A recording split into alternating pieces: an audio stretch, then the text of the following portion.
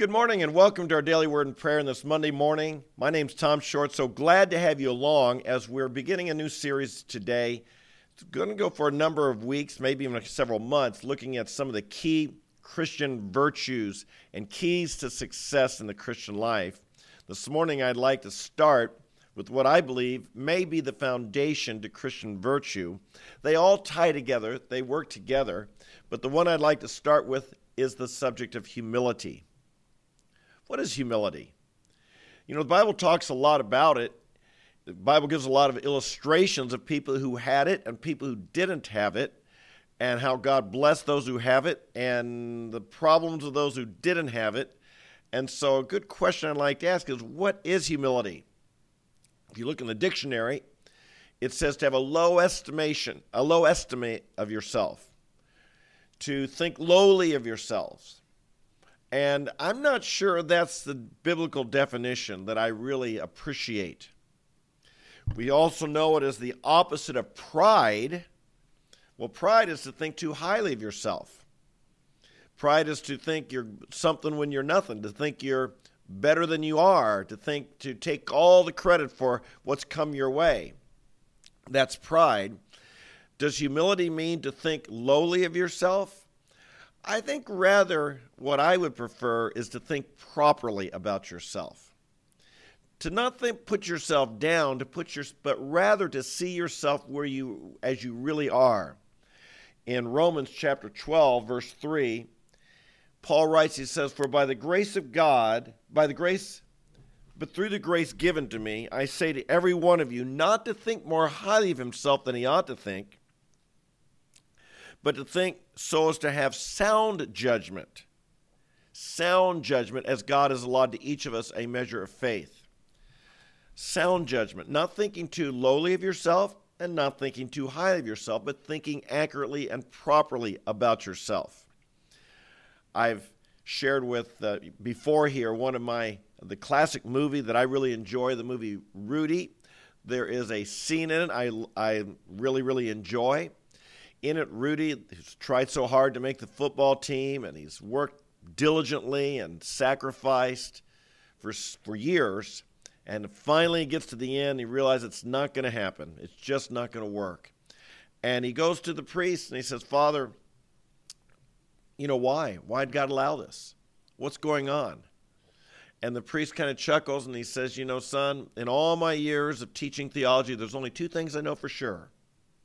Number one, there's a God, and number two, it's not me." I think that in modern language might be the right way to express what humility is. There is a God, and it's not us. We put ourselves in the proper place before God. We acknowledge Him as the Creator, the Sustainer, the Savior, the Almighty, the All-Wise, the Omnipotent. We acknowledge that there's God, but we don't sit on the throne of God. This was indeed the very essence of what happened in the Garden of Eden, that Adam dethroned God. He put his own judgment, his own will above the will of God. And if you will, he exalted himself and his opinions and his ideas and his beliefs and his desires above God himself. Humility is to think with sound judgment about who we are. Friends, you know, we'll die. We're weak. We're not perfect. We don't have all knowledge. We don't have all wisdom. We're not omnipotent.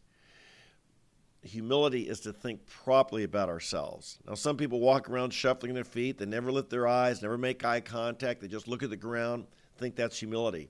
Lots of times that's not thinking right about yourself either. That's not thinking with sound judgment. That's not walking in the dignity of who God has restored us to be and is restoring us to be. So pride, to think too high of yourself, a false humility, to think too lowly of yourself. True humility is to think with sound judgment, to understand who I am before God and before others, and to think properly about that.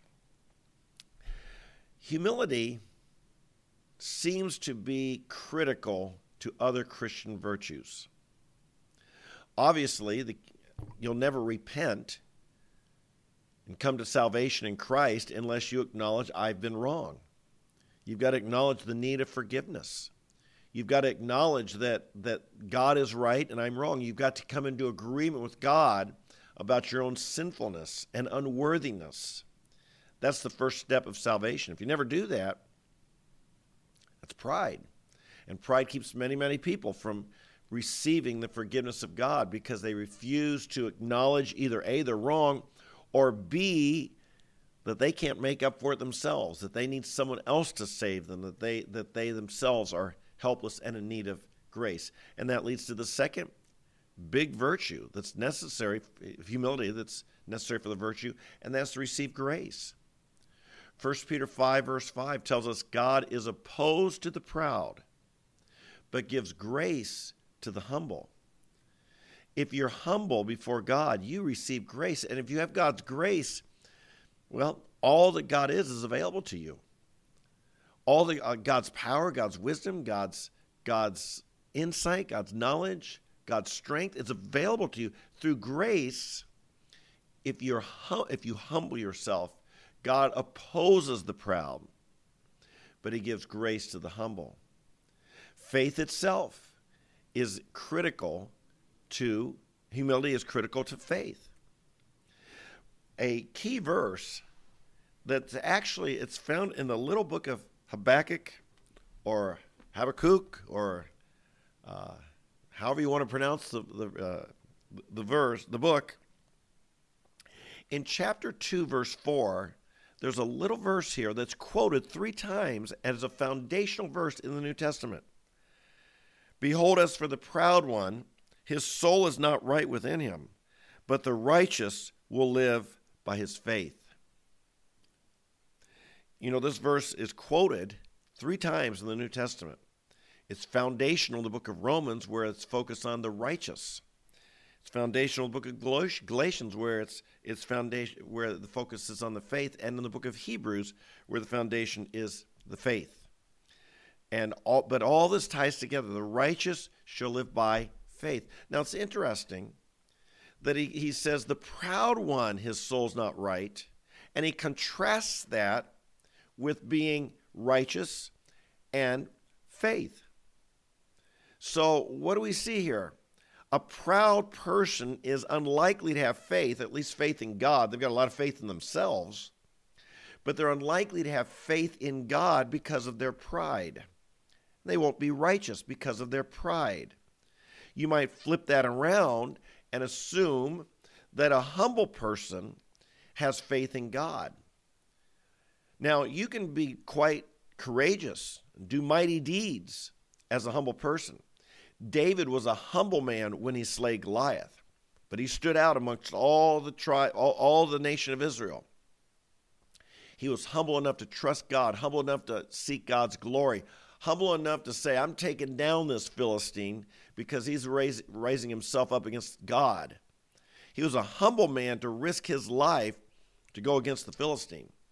However, what do we see here? Humility breeds faith in God. Pride is essentially faith in myself, and you don't have both. If you're going to be mighty for God and do mighty exploits for God, your faith has got to be in God, and that takes humility, a sound understanding of who you are, not thinking you're more than you really, not thinking more highly of yourself than you ought to think. It took humility for Jesus in the garden to say, Father, not my will, but thine be done, and to obey the Father, and to go to the cross and purchase our salvation. Humility is key. Humility is a key aspect of all of the Christian life. You won't have other virtues. You won't have faith. You won't have repentance. You won't have grace. You won't have love. You won't be obedient unless you're a humble person. To think rightly of your relationship to God, aware of your own unworthiness, aware of his supreme worthiness, aware of the value of other human beings. All of these things are humility is critical to having these things. And so over the next several days, we're going to be looking at humility, what it looks like, what it is, what it isn't, see some promises related to it, how to develop it in our lives. I hope you'll be along with me on this journey. It's going to be a real important one. As a matter of fact, over the next several weeks, we're going to look at a lot of key Christian virtues. I sometimes think, people want to make the Christian life more complex than it is. They've got to find the latest book, fad, phase, whatever, that's the key to really a breakthrough. How do we really make it better as a Christian? How do we really see the church take off or grow, or all these different things? Folks, I think the answers are right in plain sight, right on the pages of Scripture. They're not hidden from us. You don't need advanced degrees to find them. You don't need to know the Greek to figure it out. They're right there in plain black and white, translated into English, and you can see them. They're easier to see than they are to apply, though.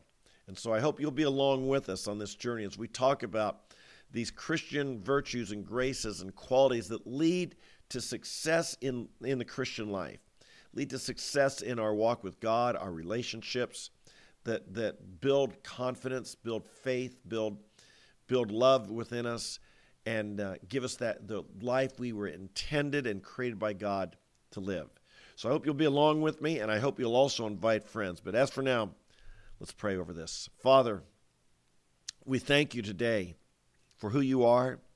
You're the Almighty God. We don't want to dethrone you.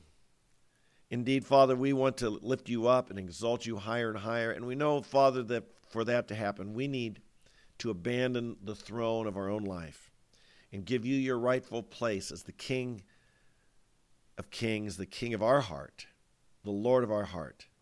We pray, Father, take that place. We know that when you're there, life begins to make sense. Life comes together. Life starts to, it may be painful at first, but you begin to make sense of our life.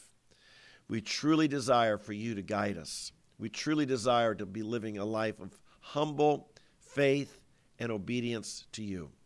Help us, Father, to be not thinking more highly of ourselves than we ought to think, but deliver us from the false pride of thinking more lowly than ourselves than we ought to think. Help us, Father, just not to be preoccupied with thinking about ourselves, but to be more focused on you and to give our attention to you and to raise you up not only on the throne of our heart, but as the one who occupies the focus of our mind and our thoughts throughout the day, that we might love you not only with all of our heart, but also with all of our mind. We love you, Lord, and we thank you that you are a God who desires to give grace to the humble. What an exciting thing. To all the people on the earth, every one of us has the opportunity to live a life filled with the grace of God. We receive your grace today. We're not too proud to say we need it. We're not too proud to say we want it. Lord, we receive the grace of God today. Anyone listening who's not received your salvation, we receive it today. You give, you're a generous God. We're not too proud. We receive your salvation. We receive your forgiveness today. Oh, Lord, forgive us for trying to earn our salvation, thinking that we can make up for what we've done. We receive the grace of God today. We receive your mercy. We receive salvation. And Lord, those of us who've been following you for a long time, we need to receive mercy as well. And we need to receive grace as well. And we do. We open up and we humble ourselves to receive what only you give. We bless you today. We thank you. You've given us this day to know you and walk with you and bring you glory. And so we receive and we walk in your strength, power, grace. We humble ourselves to walk with our God. And we bless you now. In Jesus' name, amen, amen, and amen. Thank you for being with me today. Hey, share these with others. I think these next number of weeks, I'm pretty excited about what we're going to be sharing and what we're going to be talking about. I think it's going to be important. So share this with others, invite others to join us, and let's make a difference in our world as we live this Christian life. Be humble. Think of yourself with sound judgment. Don't put yourself higher on a pedestal. Don't put yourself down. Think of yourself as God does. Think of yourself as truthfully as he says of us. Think with sound judgment. Okay? God bless you. I love you guys. I look forward to seeing you tomorrow morning right here. If you can't make it live, come later in the day or listen to the podcast, which you can find on the Apple, Spotify, or Google platforms. God bless you. You have a great day, and we'll see you tomorrow. Bye-bye.